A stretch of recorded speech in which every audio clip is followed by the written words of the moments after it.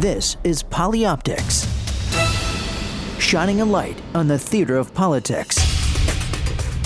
Now, from Washington, D.C., here's Adam Belmar. Thanks for joining us as we pull back the curtain on the events that shape American politics and drive the images and headlines. Polyoptics is the only show of its kind on the air today in America, and it's only on POTUS, Politics of the United States. Today, we begin with the President's State of the Union address. How did it play for broadcast? Was the President successful in maximizing this year's unique elements? And did the Republican responses connect visually with their audience? Then we'll delve into the polyoptics world of digital and social media, a battleground where the White House is way out in front in 2011, but by no means alone. New media does matter, and we'll speak to a top expert, John Hlinko, later in the hour. But first, I'm joined by Josh King, co-founder of the website polyoptics.com. I encourage you to check out that website and join the conversation. Josh, of course, was production chief in the Clinton administration, and it's great to have you here. Great to be with you, Adam, as always. Many people talk about optics. We've been involved for years in creating them and putting together the iconic images that surround our politicians. Would you agree with me that this week has been about the ultimate on the political calendar in terms of importance when you talk about a speech? Absolutely. Certainly in a non-election year, the State of the Union defines the agenda for the rest of the year. And when you were in the White House and I was in the White House, the weeks leading up to the speech were frenetic for the speechwriters and also for the roles that you and I played, not only in planning the production itself on Capitol Hill, but in the days leading up to the speech. In this case, President Obama goes up to Schenectady, New York, the speech itself, and then the days after the speech when he goes to places like Manitowoc, Wisconsin. So a lot going on in our world of production out in the White House. So it's really important to create this narrative arc around the speech. As you just pointed out, there's a bit of pre-selling, the speech itself, and then the post-State of the Union cell getting out there and really trying to shine a light on individual elements of the speech and of the agenda. 30,000-foot level assessment. What did you think about this year's State of the Union address? I thought it was interesting on a couple levels, Adam, they literally shone a light on the message. I'm looking at the New York Times, a picture by Doug Mills, a great Times photographer who accompanied the president out to Wisconsin. Caption reads, "President Obama was shown a high-efficiency light system Wednesday as he toured Orion Energy Systems in Manitowoc, Wisconsin." So I thought that the speech itself was light in many respects. We talked a little bit earlier about the humor that was injected to it. I thought it was a really terrific move on the part of Speaker Boehner and the others involved in the decision to seat Democrats along with the Republicans. Created so much less of this whack-a-mole effect of the Republicans getting up and applauding and the Democrats sitting on their hands. It really changed the perception, or at least the feel, when you're looking. I don't know what it was like on the floor of the House. You've got every member of the Senate, the House. You've got leaders from all walks of political life, the cabinet members, the Joint Chiefs of Staff. You have the diplomatic corps. You cannot forget the diplomatic corps. That's right. And I said this to Joe right before we went on the air to do live special coverage here on POTUS, was that the dean of the diplomatic corps plays a role.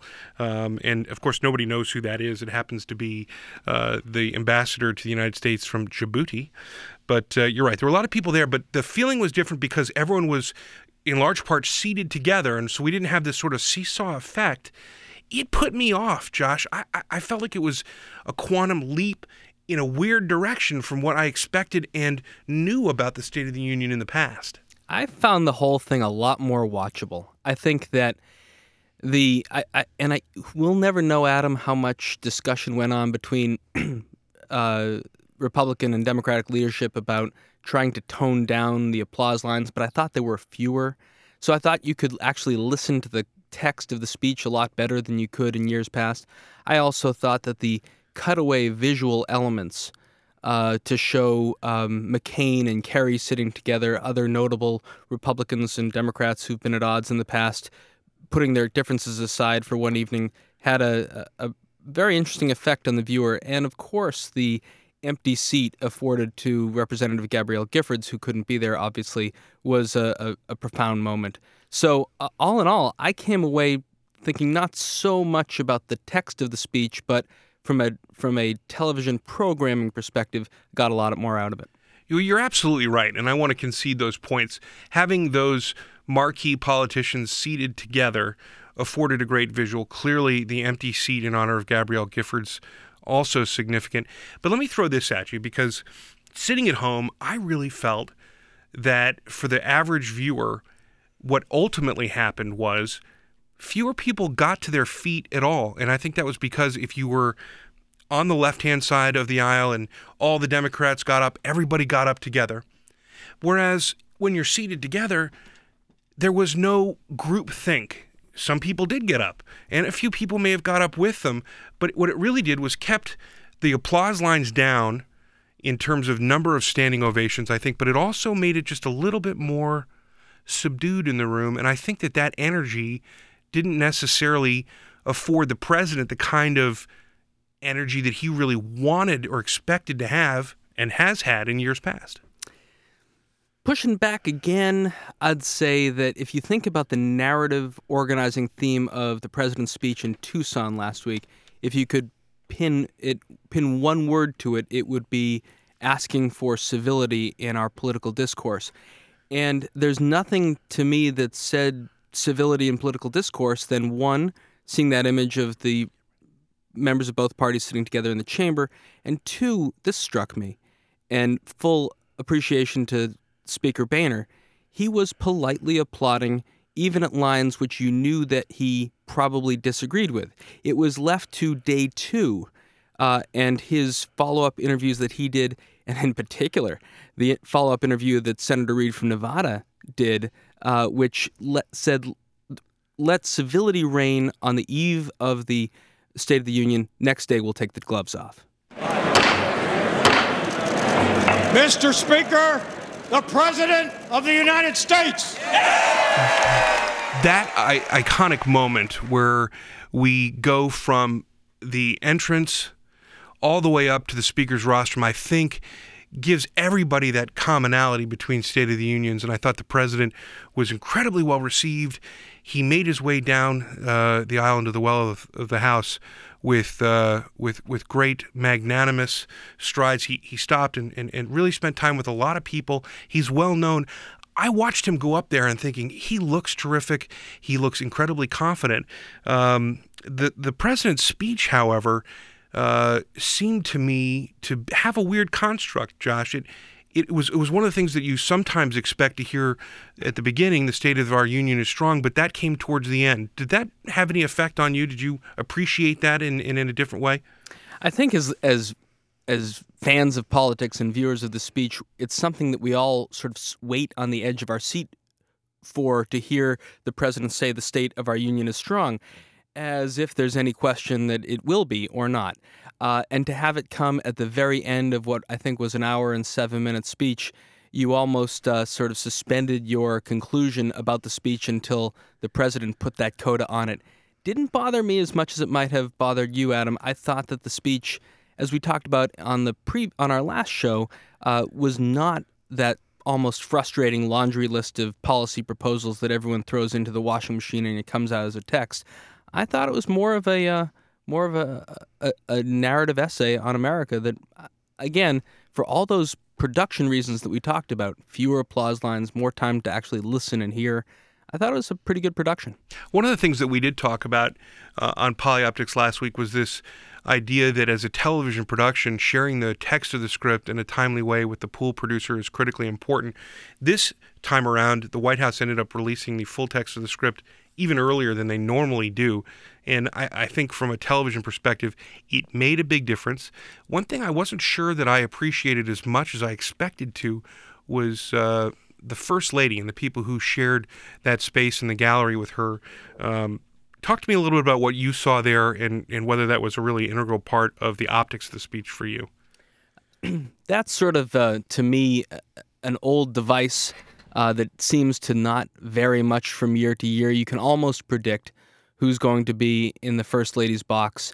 And I think it was probably used a little bit less by President Obama than it had been by President Bush and President Clinton. And it almost reminded me in a little way about how President Reagan would use it. He would refer to the people, but not spend a lot of time in sidebars telling their full stories. So I thought that in many ways there were some Reagan-esque echoes to this performance by President Obama. And interesting, Adam, the cover story on this week's Time magazine by Michael Scherer and Michael Duffy actually shows a composite of Reagan and Obama standing together, the Gipper, his arm on Obama's shoulder. I love the license that is taken on the cover of these magazines, and your point is well taken. Josh King, Adam Belmar here on Polyoptics on POTUS, Sirius 110 XM 130. Josh, the First Lady was just exquisitely beautiful that night. She was sharing that space with, among other people, some of the heroes in Arizona, that tragic shooting that preceded. We made a comparison to 1986 when Ronald Reagan postponed in light of the space shuttle tragedy. Did you feel that the country was taking perhaps a different look at the president and our elected leaders through the lens of the State of the Union this year because of that shooting? And did the president fully leverage that?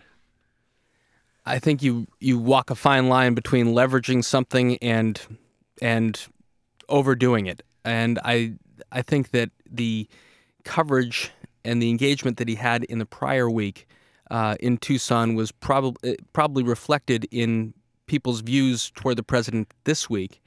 Interesting, Captain Kelly declined the invitation to attend for reasons I think we can all understand.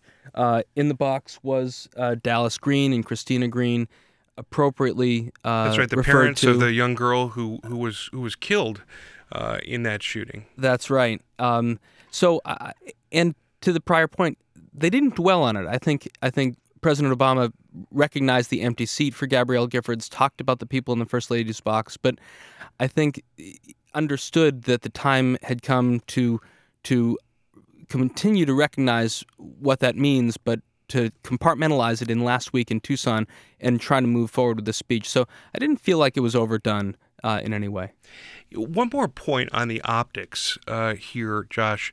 Everybody in the chamber, with the exception of the president, was wearing a black and white ribbon in solidarity with Gabby Giffords' husband and certainly paying homage to everybody who suffered in that shooting. What did you make of that, and was it conspicuous that the president was not wearing one of those ribbons? Well, it was interesting. I watched some of the evening newscasts prior. They showed Representative Giffords' office still hard at work with a large box of black and white ribbons that they were passing out to fellow members, staff, constituents that came into the office, and certainly noted how many people in the chamber were wearing them. I think that the president has to make a decision about, does he want to be a visual, does he want what's on his lapel to be a visual distraction to what he's trying to say about things that go well beyond what happened in Tucson. So I thought about it during the speech, and I wondered to myself, what if that ribbon were on the lapel? And I concluded for myself that, again, he devoted the first few minutes of the speech to appropriate recognition of what went on in Tucson, but moved on to the many, many other issues that the country faces, and to have continued to stare straight ahead at that ribbon might have sort of not allowed him to move on the way he did. I have a different take on that. We're going to pick this up in a second when we're joined by Jeannie Mamo, former Director of Media Affairs, a former Deputy Assistant to President George W. Bush. You're listening to Polyoptics on POTUS. I'm joined now by Jeannie Mamo of the Bush White House, George W. Bush, former Director of Media Affairs and Deputy Assistant to the President. Welcome to you, Jeannie. Thank you. Glad to be here. Josh was just making a point about the lapel ribbons that were adorned by almost every member of Congress that we could see on television that night. And I thought that the president not wearing it wasn't necessarily the wrong choice. I wonder whether or not he fully appreciated that symbol was one that was going to be worn by everybody that night, and if he even had a chance to put one on. For people who didn't understand the background here, the president was just a little bit late arriving up at the House on Tuesday night, and they expedited like nobody's business. Josh, I know, having been behind the scenes producing this as you have when you were in the White House, those movements behind the scenes can be slow, and they can also be fast, and this was incredibly fast. I wonder if the president, Jeannie, even knew that he was walking into a chamber that was full of these ribbons. What do you think? What do you know? I noticed that too, but Mrs. Obama was wearing one. So as I was watching, I wondered, did they hand that to her once she got to the Hill, or did she have it, and was it a conscious decision? I don't know. I will say this. I think many times presidents in the past would not wear a ribbon because they think next time I have to wear that ribbon too. So it's sort of maybe if you do one, you have to do all. I don't know what the thinking was. I agree with you that because it was such a uniting element for that night. Yeah, that I was a little bit surprised, but then I thought, well, here you go. He's thinking, I don't want to wear every ribbon that comes my way. I don't know. Josh, we've both been around. We've all been around events like this so much, and you know that one of the key players involved in this is the advance person assigned by the White House to go up to the speaker's chambers to do countdown meetings and walkthroughs, and just about every element of the production that is involved. And Adam and I were talking earlier about even the introduction of the diplomatic corps with the ambassador from Djibouti. We know every single piece of the TikTok that happens that evening, including the handing out of ribbons. So if we don't think that the White House advance person knew that ribbons would be a big part of this evening, I think the White House wouldn't have been doing its job. That is a fine point. And the president was wearing a American flag lapel pin. I will tell you, I did a little reporting before the speech. I talked to some folks supporting the president. It was my understanding that they did not do a run-through on a teleprompter of this speech until the morning of the speech. It had been worked through, but there were no formal rehearsals. Certainly not, Josh, like the ones that maybe you and I were a part of in the family theater of the White House. I understand that family theater is getting a lot more use because there's a young family in the White House, and the First Lady really appreciates that space and keeps it active for friends and family, and that they were in the map room once, maybe twice, with only a few people in it, to observe the run-through. And the remark that I heard from a source inside the White House was the president is almost better having not rehearsed it. He hits these things as far as the eye can see when he gets wood on the ball. And in their opinion, he only needed to just go through the applause line pauses, and that was about it. As we can all agree, this is not a president unschooled in the use of a teleprompter. That's what I was about to say. That's his norm, so he doesn't need to. Whereas with President Bush, who really rarely used a teleprompter, and I think that's why when he did use one, he had to practice. That's exactly right. Josh and I have talked about that before. Josh, you were making a point earlier that I want to ask you to tease out a little bit because it plays into the overall optics on this speech and what came before and after. So pick up for a second, if you would, on the sort of civility that led up to and the break, or at least the partisanship that erupted in the day following. Interesting. As I said earlier, I've been struck and impressed on many levels by the comportment of Speaker Boehner in the weeks leading up to the State of the Union and on the evening itself, because there were things that I knew that the president was saying that fundamentally John Boehner disagreed with. And yet, taking the seat that had previously been occupied by Nancy Pelosi, he, I think, saw it as his role, knowing that the lenses were on him at all times, to be respectful, civil, and to offer polite applause for even things that he probably disagreed with.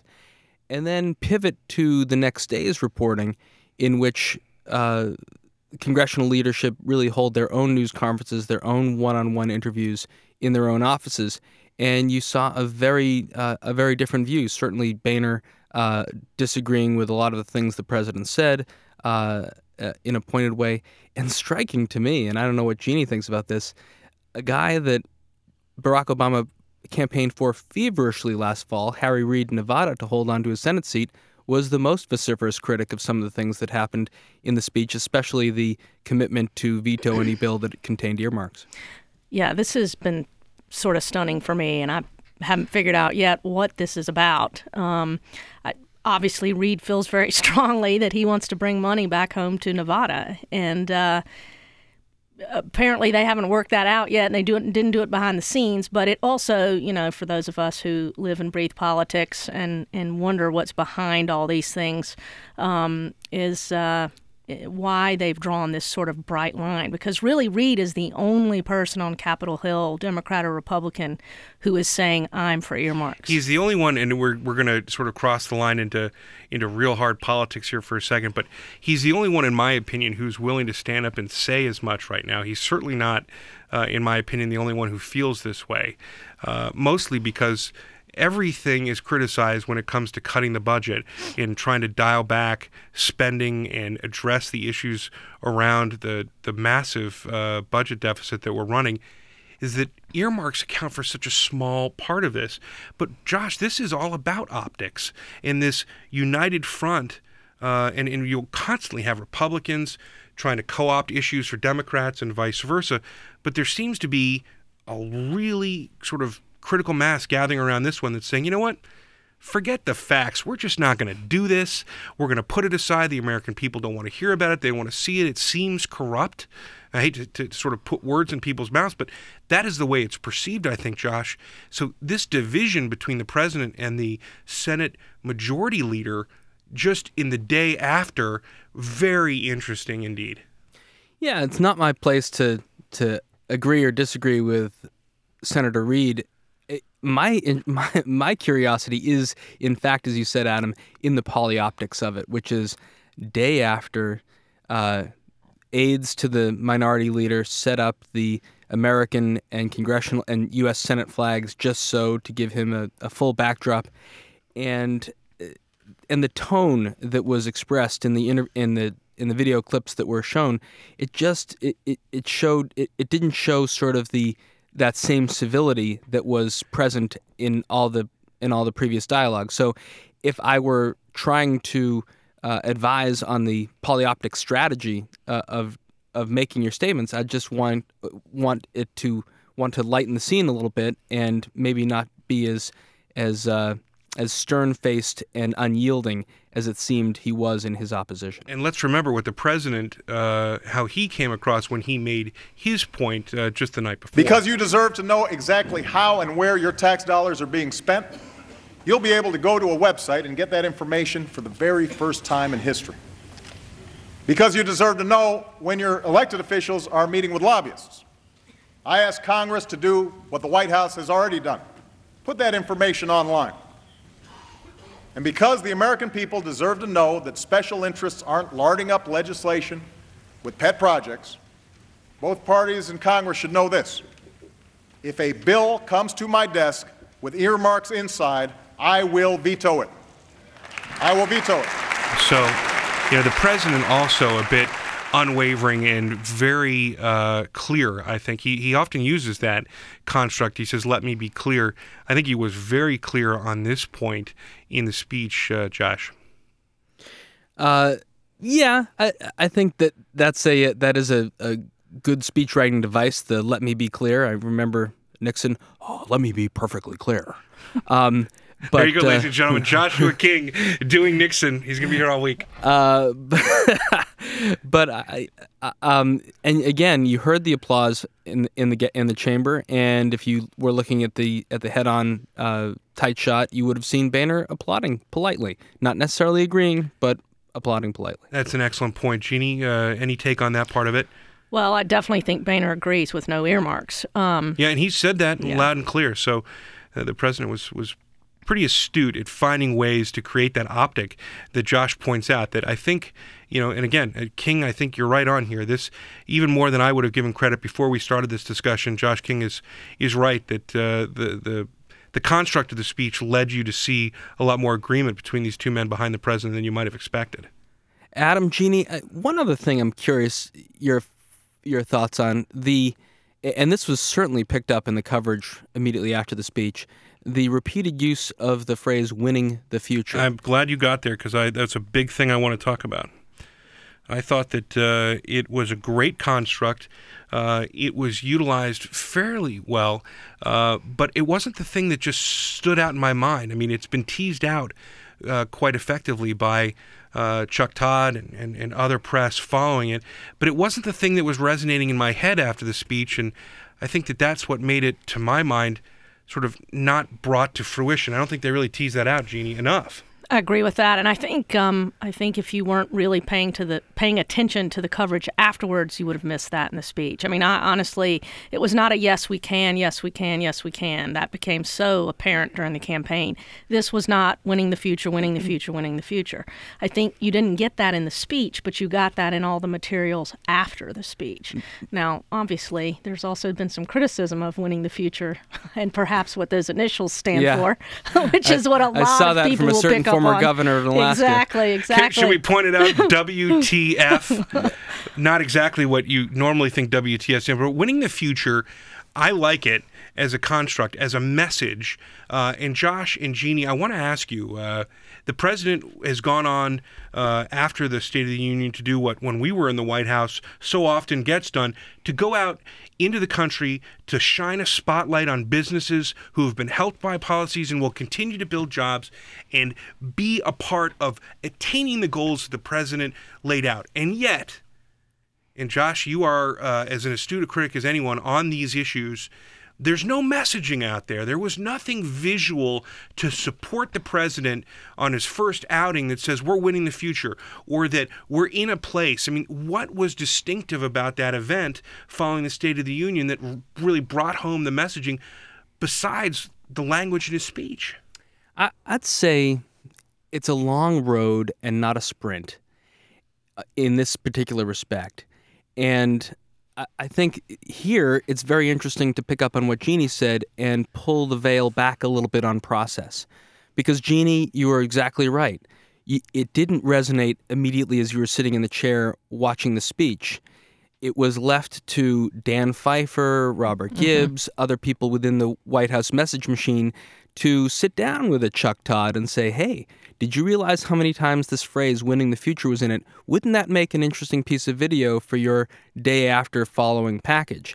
And if you think about what that is, it's 3 words, winning the future. And if you think back to 2008, change we can believe in, that was plastered on every podium, put on every backdrop in the paid-for 2008 campaign. And if you draw a parallel between 2012 and 1996, President Clinton's reelection, building a bridge to the 21st century, this adoption of future-focused language and metaphor, I think doesn't necessarily have to show itself the day after the State of the Union or the week after the State of the Union, but when you get campaign paid-for events with backdrops, marketing, iconography, I think we'll see it again and again. And I agree with you that it's going to take some time. It'll just be an interesting thing to watch. Will they stick with this? I mean, will this become the change you can believe in? Is this the slogan for 2012? I mean, I don't know. We're going to find out soon, I guess. I'm going to jump in and say I think it's just downright lazy. And I feel that way sometimes, and I don't mean it in a personally critical way. But, you know, from an advanced perspective and a messaging perspective for White House communications, missing an opportunity coming off of, you know, they say strike while the iron is hot.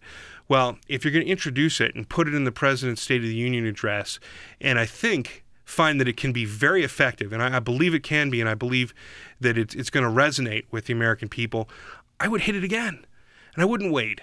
And I think that it would have been easy to do, and, you know, when it comes down to money and politics and imaging and optics, where there's a will, there's a way within, you know, the bright lines of what's acceptable and what is legal.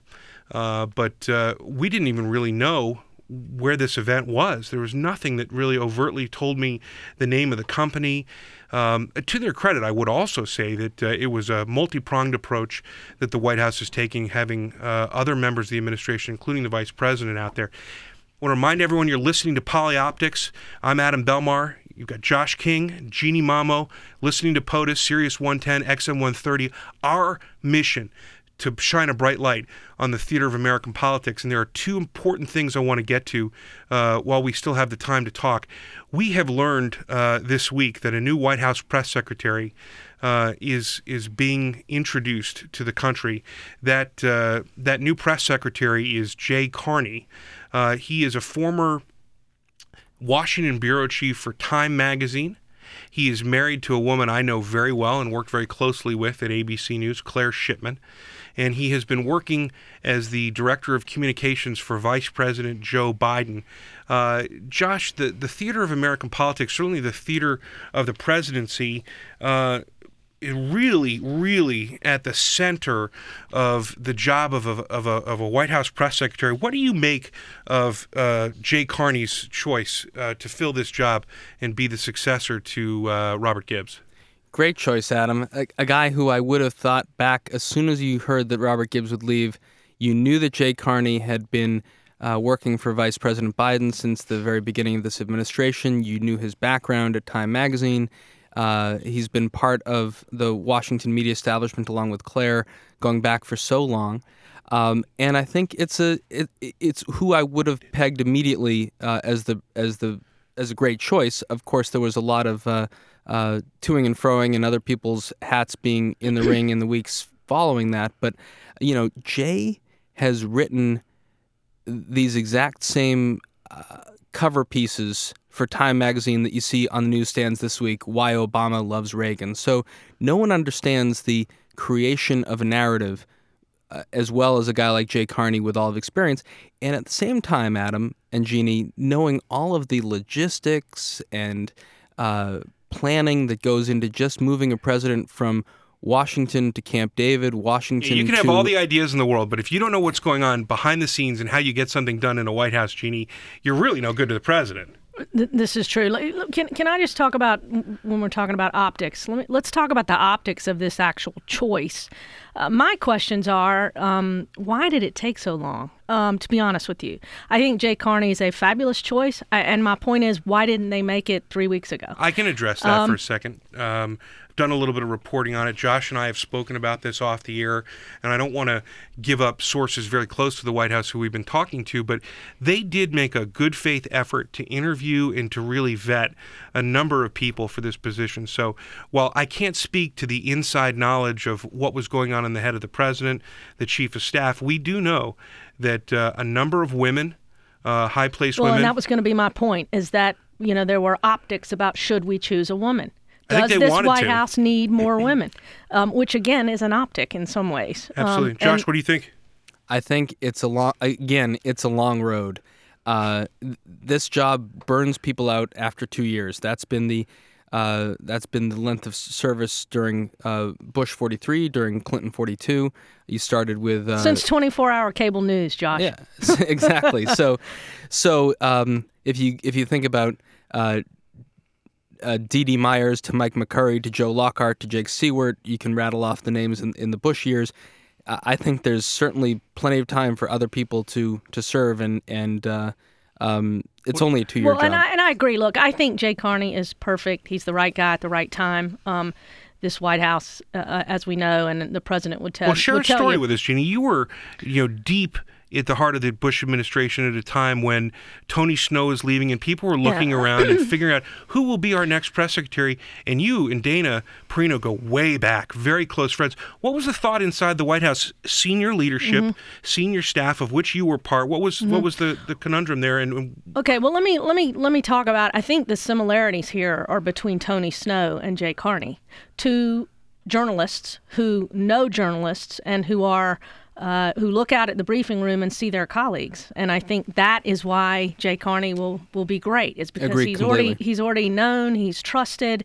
He obviously has he was on ABC News and still is, I think, as a commentator. When I was producing This Week with George Stephanopoulos, he was a regular on our broadcast. And he has. Let's remember this too. He has the added advantage of having worked in the White House for Vice President Biden already for the first 2 years. So that I have to tell you that he knows where the bodies are. Exactly, and that is invaluable. Well, he knows what the rhythm of the White House is, which I think is very important. I think it's got to be difficult to pick an outsider to come in to do that job. Pulling the window back on the process a little bit, as all of us know, when you're selected to become press secretary, especially if you come in from the outside, you almost have to go into a bunker for 2 months or 3 months to foreign policy school to understand the nuances of every word that you say from the podium. And Jay, having traveled with Vice President Biden to Iraq and Afghanistan so many times, having heard so many briefings already, Jeannie, you make an excellent point just about his natural preparation for this. Yeah, I mean,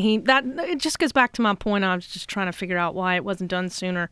And I think, Adam, obviously, you've been talking to people. It must have been they wanted to do a thorough vetting. And again, I think they were really thinking about a woman.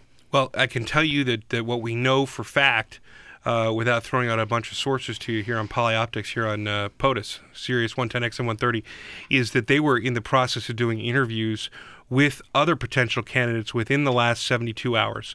So they were buttoning this up. It was a considered decision, not a surprise. But in the end, I think for us here at PolyOptics, it just speaks to this one thing. What will change? What will improve? What needs to happen in the theater of the American presidency for Barack Obama as he not only goes forward in this new agenda, this job-creating, economic stimuli, rebuilding America, talking about winning the future. How are they going to put that into action? And I leave that for you, Josh, and for you, Jeannie.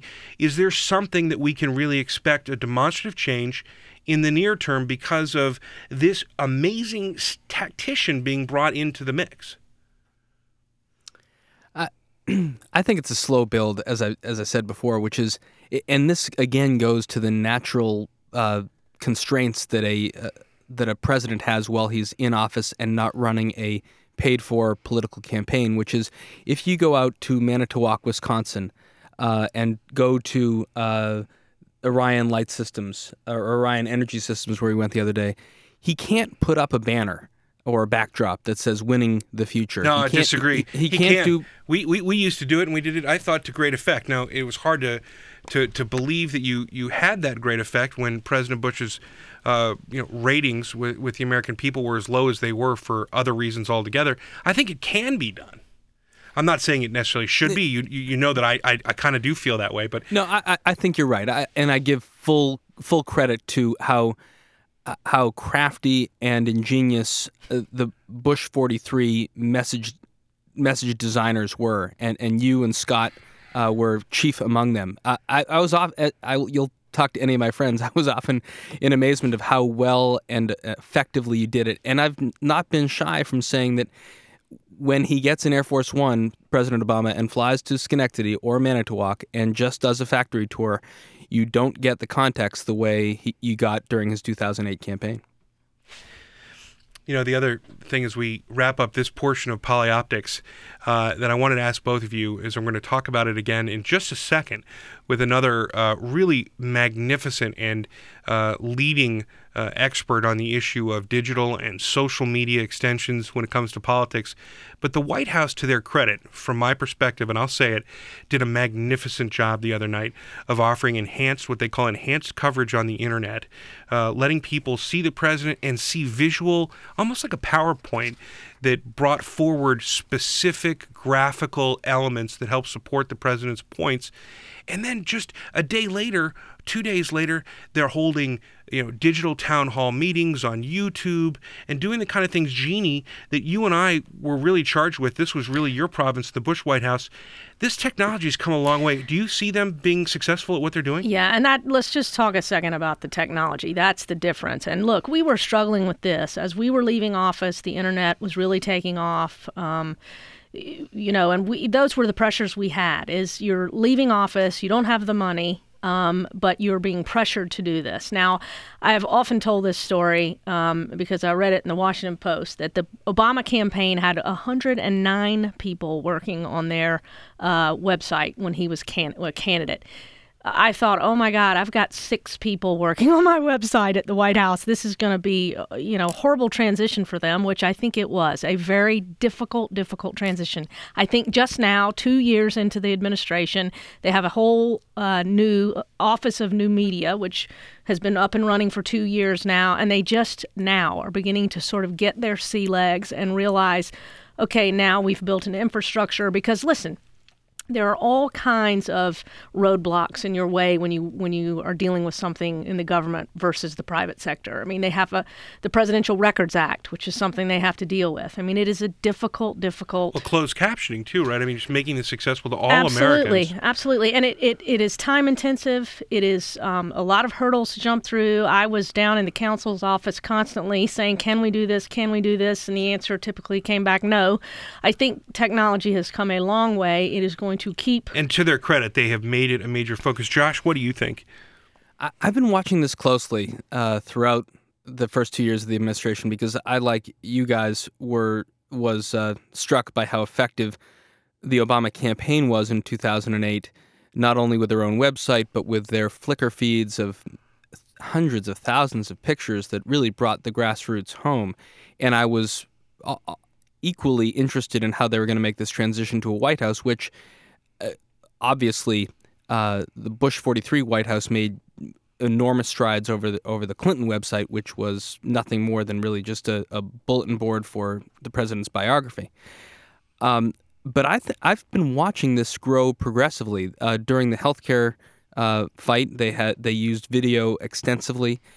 Even the mainstay vehicle of the president's message delivery each week, the radio address, has under President Obama been turned into simply the president's address, shot in high definition and streamed and embeddable to any blog that wants to pick it up. So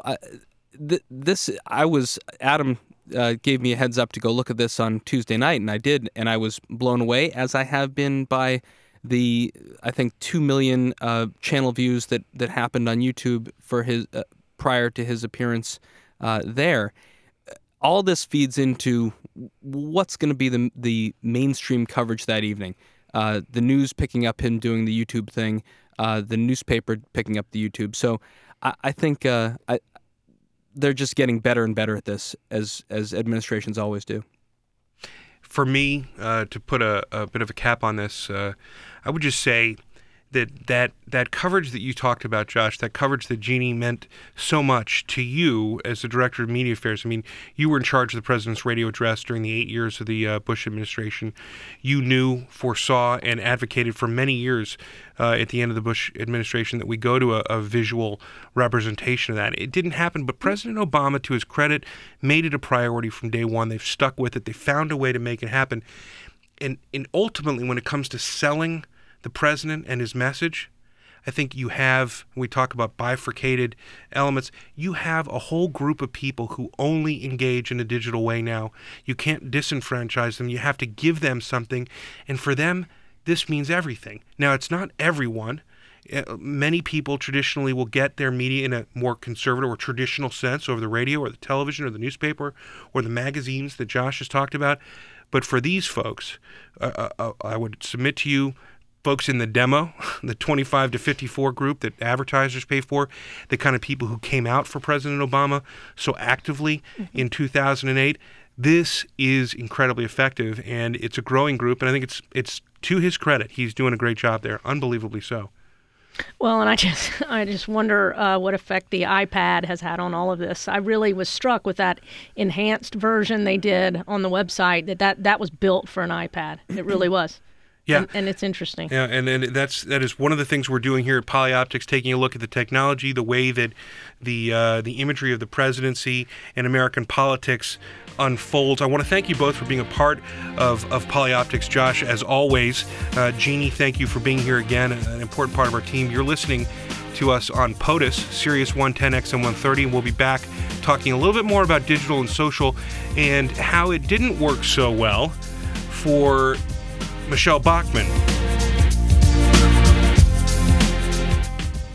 History in the making. This is POTUS, Sirius 110, XM 130. The perilous battle that was fought during World War II in the Pacific at Iwo Jima was a battle against all odds. And yet this picture immortalizes the victory of young GIs over the incursion. That was Michelle Bachmann with the Tea Party response after the State of the Union. Iwo Jima, you know, she was Jama that night. Perhaps the worst response to a State of the Union address I have ever seen. This is PolyOptics. I am Adam Belmar. You're listening to us on POTUS, Sirius 110 XM 130. John Holinko, social media and digital expert, is joining us now. John, did you have a chance to watch any of the Republican responses, including Michelle Bachmann's Iwo Jima debacle? Yeah, Iwo Jima. That was a band in the 70s, wasn't it? Yeah, did some great stuff. I did actually watch that. I had live blogged some of the State of the Union and the response itself. And, I got to say, for Michelle, I mean, Iwo Jima, how do you mess that one up? And how do you not know where the camera is? And to be honest, when your rep is that you're a little bit crazy already, you kind of don't really want to push the envelope. You don't need to play to type on that one? Yeah, really. From an optics perspective, and that's our charge here at PolyOptics, to sort of shine a light on the theater of American politics, being able to give voice to the Tea Party and use digital platforms in order to reach that audience, she attempted in sort of the same fashion, although terribly missed the mark, I'm sad to say, a sort of multimedia presentation to give visual elements in support of what she was talking about and some of the themes. The White House did the same in an enhanced streaming video feed, John. I thought it was absolutely groundbreaking and fantastic. No, I agree. And I think what the White House did right, to be honest, from a PolyOptics perspective versus Bachmann, is that the multimedia stuff was happening concurrent to it, but the central image was of the president in front of hundreds and hundreds of elected officials in this incredible chamber with such a history. The idea of trying to do it as part of the presentation, it was just quite awkward. But what the White House did, I think, to their credit, is they really got people engaged in a number of fronts. This is a social media president. That's part of how he got into office. And it looks like now they're finally starting to leverage that in a big way. When you say finally starting to leverage it, we had Jeannie Mamo on, was the media affairs director in the Bush White House, and we had a bit of a discussion that the technology was really still coming of age during the Bush administration. We could look back and say, gosh, at the beginning of it, people didn't even really have BlackBerries. By the end, some of this is just cultural, but they have arrived. Oh, I think it very much arrived, and you're right. I mean, I worked on the 2004 presidential campaign, and it still astonishes me that for all practical purposes, Facebook and YouTube didn't exist. And to think that they were not around so recently, and 2008 had really come of age, but what we're seeing now, I mean, we're in a position now where a majority of American voters have Facebook accounts. That's astonishing. I mean, just think about the reach. Think about the implications for that. Well, let's talk a little bit about that, because I feel very strongly that as we go week after week on the mission of PolyOptics here on POTUS, that we have to pay special attention to the image, to the iconography, and to the sweep of digital platforms in political messaging and in communication. Now, this is really what you do for a living, and I want everyone to know that it is not any grandiose statement to say that John is an expert. He, along with many others, has really been at the cutting edge of this technology and employing it for political purposes, helping to get people elected, to rally people around issues and campaigns. But talk to me for a second, John, if we have arrived and enhanced video feeds with all kinds of digital extensions to learn more and appreciate the details in a speech like the State of the Union, how significant is it to keep building your persona in this space? It's not a one and done. You have to do it all the time, right? Yeah, it's got to be an ongoing conversation, and literally a conversation, not a monologue. This is something, and if we step back for a second, we say, how do people define their sense of reality? They define it by the perceptions of those around them, especially those closest. So social media is inherently social. People are sharing opinions, ideas, and thoughts, and unless you're in there on a regular basis, your image will be defined for you by others. Let's have a quick listen to one of the other things that was novel that the White House did following the State of the Union. Hello, everyone, and welcome to the White House. My name is Steve Grove, and I'm the head of news and politics at YouTube. And we're delighted that President Obama has once again invited us to the White House to answer your top voted questions in the first exclusive interview after the State of the Union speech. Welcome back to YouTube, Mr. President. It's great to be here, Steve. Thank you. Welcome back to YouTube, Mr. President. He's there every week engaging his audience with an address that we used to call just the radio address. Now it's the President's address to the nation on radio, but it's really also on YouTube. And here he is in what I think you're talking about is a dialogue. It wasn't just him talking at people. He was answering questions. Yeah, I mean, it's very effective. I mean, the reality is the guy's a great speaker. I mean, the fact that he took a radio address and made it essentially a wire-side chat, yeah, it's a big deal, and it's very effective. A lot of people watch this. They talk about it. And now in this case, it really was a dialogue. It was a back and forth. Let's talk about the pitfalls. Not everybody is doing it or has the wherewithal to have a staff to support the kind of creativity, both in real time and, as I think you could probably attest, the kind of preparation that probably went into having a well-formed graphic for just about every point that the White House did for their State of the Union address. What are the pitfalls of doing it badly, and is it worse doing this kind of communication poorly and hurting your sort of polyoptics Q rating than not doing it at all? Well, I mean, they say diamonds are forever, but YouTube is forever. I mean, it's there. I mean, once something is on YouTube, once you've done it, the polyoptics of it will either be with you in a good way or will haunt you on an ongoing basis. So I think people need to tread carefully. I mean, go in there and be bold and do stuff and have fun, and but really plan what you're doing. I mean, I hate to say planned spontaneity, but that's kind of really what you need to strive for on something like a YouTube. Well, it's almost like you're creating a vehicle for the principal, and so the thoughtfulness and the planning that goes into it surrounds how we're going to do it and with whom, when, and how we engage. But the spontaneity then comes when you bring the principal in and they're not involved in the minutia around it, but just come in and be themselves, right? They get to have that very authentic communication. No, I think it's exactly right. It's got to be authentic, because part of the idea here is you want to do communication that's going to go viral, that's going to get a lot of attention and is going to come across well, and something that is too planned and too non-spontaneous doesn't really play well on YouTube. So what you want to do is set up the conditions for success. Have a good well of supporters ready to jump in and to define the perceptions of others, but to do it in a way where the principal is not trapped, is not feeling like they're kind of having to really, really follow a very tight script. This is additional stuff, right? It's not in lieu of, and that's my belief, but I ask it to you as a question because the White House, for example, and for people who are listening, I have a unique insight into this because we helped put the infrastructure in place that Barack Obama's administration is now utilizing. We really had to lay that foundation technologically and wire the White House in a way and build a new media center that they moved into, which we never used in the Bush administration, so that they could service the presidency in the 21st century way the presidency should be serviced.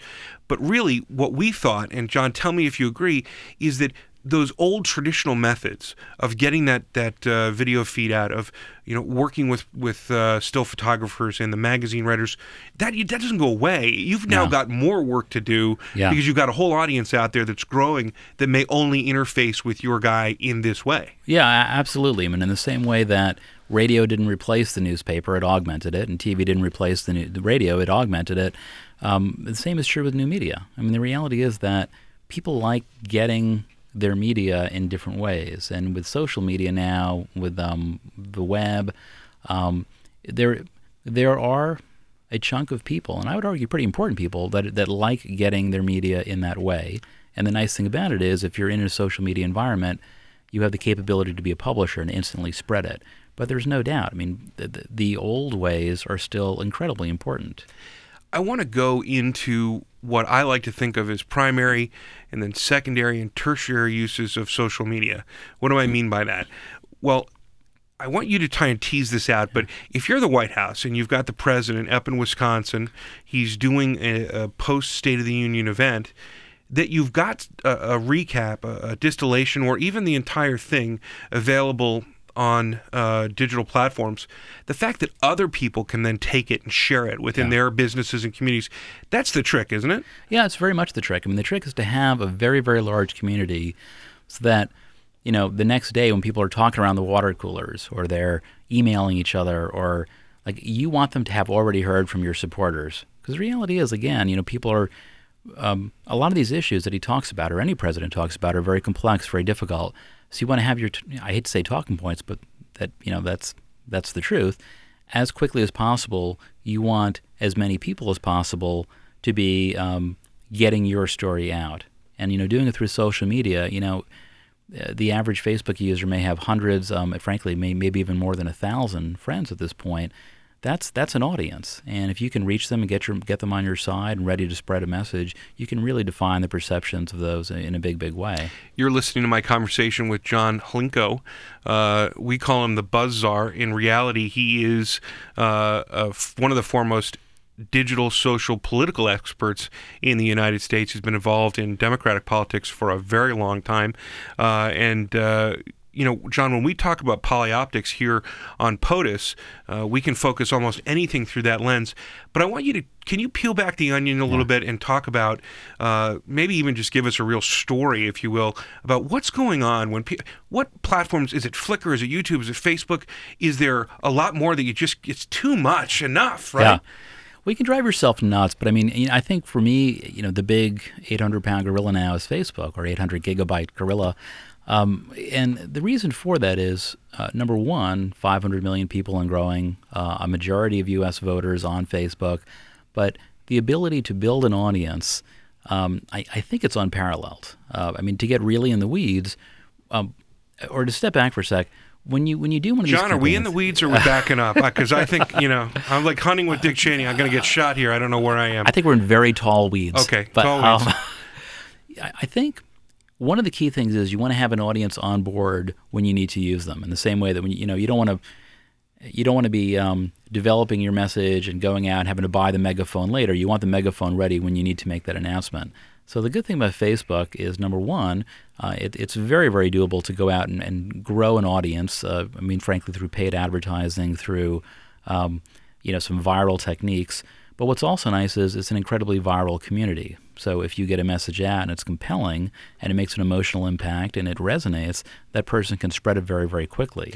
I was looking very hard before the State of the Union at what the pre-sell on the digital and social extensions were going to be. One of the things that I found was that YouTube, there was some advertising up there letting people know. And it looked like YouTube, because they were really in charge of the editorial on what the president was being asked, and they were, as we just heard, conducting that interview, they were carrying their own water on the advertising. But paid advertising is an important part of being able to gather that critical mass and get your stuff out there. Isn't that kind of anathema to some political entities spending money on advertising in that way? Is that a challenge, or is that more sort of the province of campaigns? Well, the reality is there's no such thing as a free launch. So, if you want to get the message out there, But thank you. And everybody likes to think it's sort of like a Frank Capra movie where, gosh, all the kids just get together and they build a clubhouse in the old dump or something. No, this stuff doesn't really happen, or very, very rare that it happens so spontaneously, and the viralness is so self-generating. There's a lot of stimuli out there, and you need to get people's attention. And one of the ways to do that is to do it through paid advertising. And it's not saying that you're going to use that advertising to make them think something. You at least want to get their attention, though. That's a very, very important part. Now, it gets very interesting when you're talking about a president versus a campaign, because is that something that the White House should be spending money on? Could they really go out and spend tens of millions in advertising for this? Well, that'd be a little bit odd. But a campaign, and as we shift more and more into a campaign for 2012, it's if they're going to spend $1 billion or whatever on TV, my God, of course spend it on this as well. Well, what the reality is, and I think people who are listening to this broadcast and listen to POTUS, they're quite savvy when it comes to American politics today. And when you have all kinds of marketing campaigns going around different initiatives, you could take a look at, say, the Energy Star brand that the Department of Energy and the EPA administer. Those are very large contracts. They work in conjunction with public relations houses and others. And you'd be silly if you didn't think that some of the tools that were being utilized ultimately with public dollars to leverage those messages end up on places like Facebook and so on. Yeah, absolutely. The reality is, if you look at the biggest companies out there, the most successful products, advertising is almost invariably a part of it. And the reality is, if we're talking about PolyOptics and talking about how people are perceiving the principle, perceiving a campaign, an issue, That's very, very important. Doesn't mean it's the only thing. You need to have a great, compelling message, but you need to get people to hear it as well. John, point us forward as we wrap up this episode of Polyoptics to what you think as we go through this year before the big 2012 election year. How much in the early running for the presidential nomination on both sides are we going to be seeing the use of digital social from a Polyoptics? Are they going to be creating their images there, or just leveraging images that they make in the real world in the digital world? Well, there's what they will be doing, what they should be doing. I think what will probably happen is there'll be a lot of treating of social media as if it's old media. When I say old media, I mean 10-year-old media, email.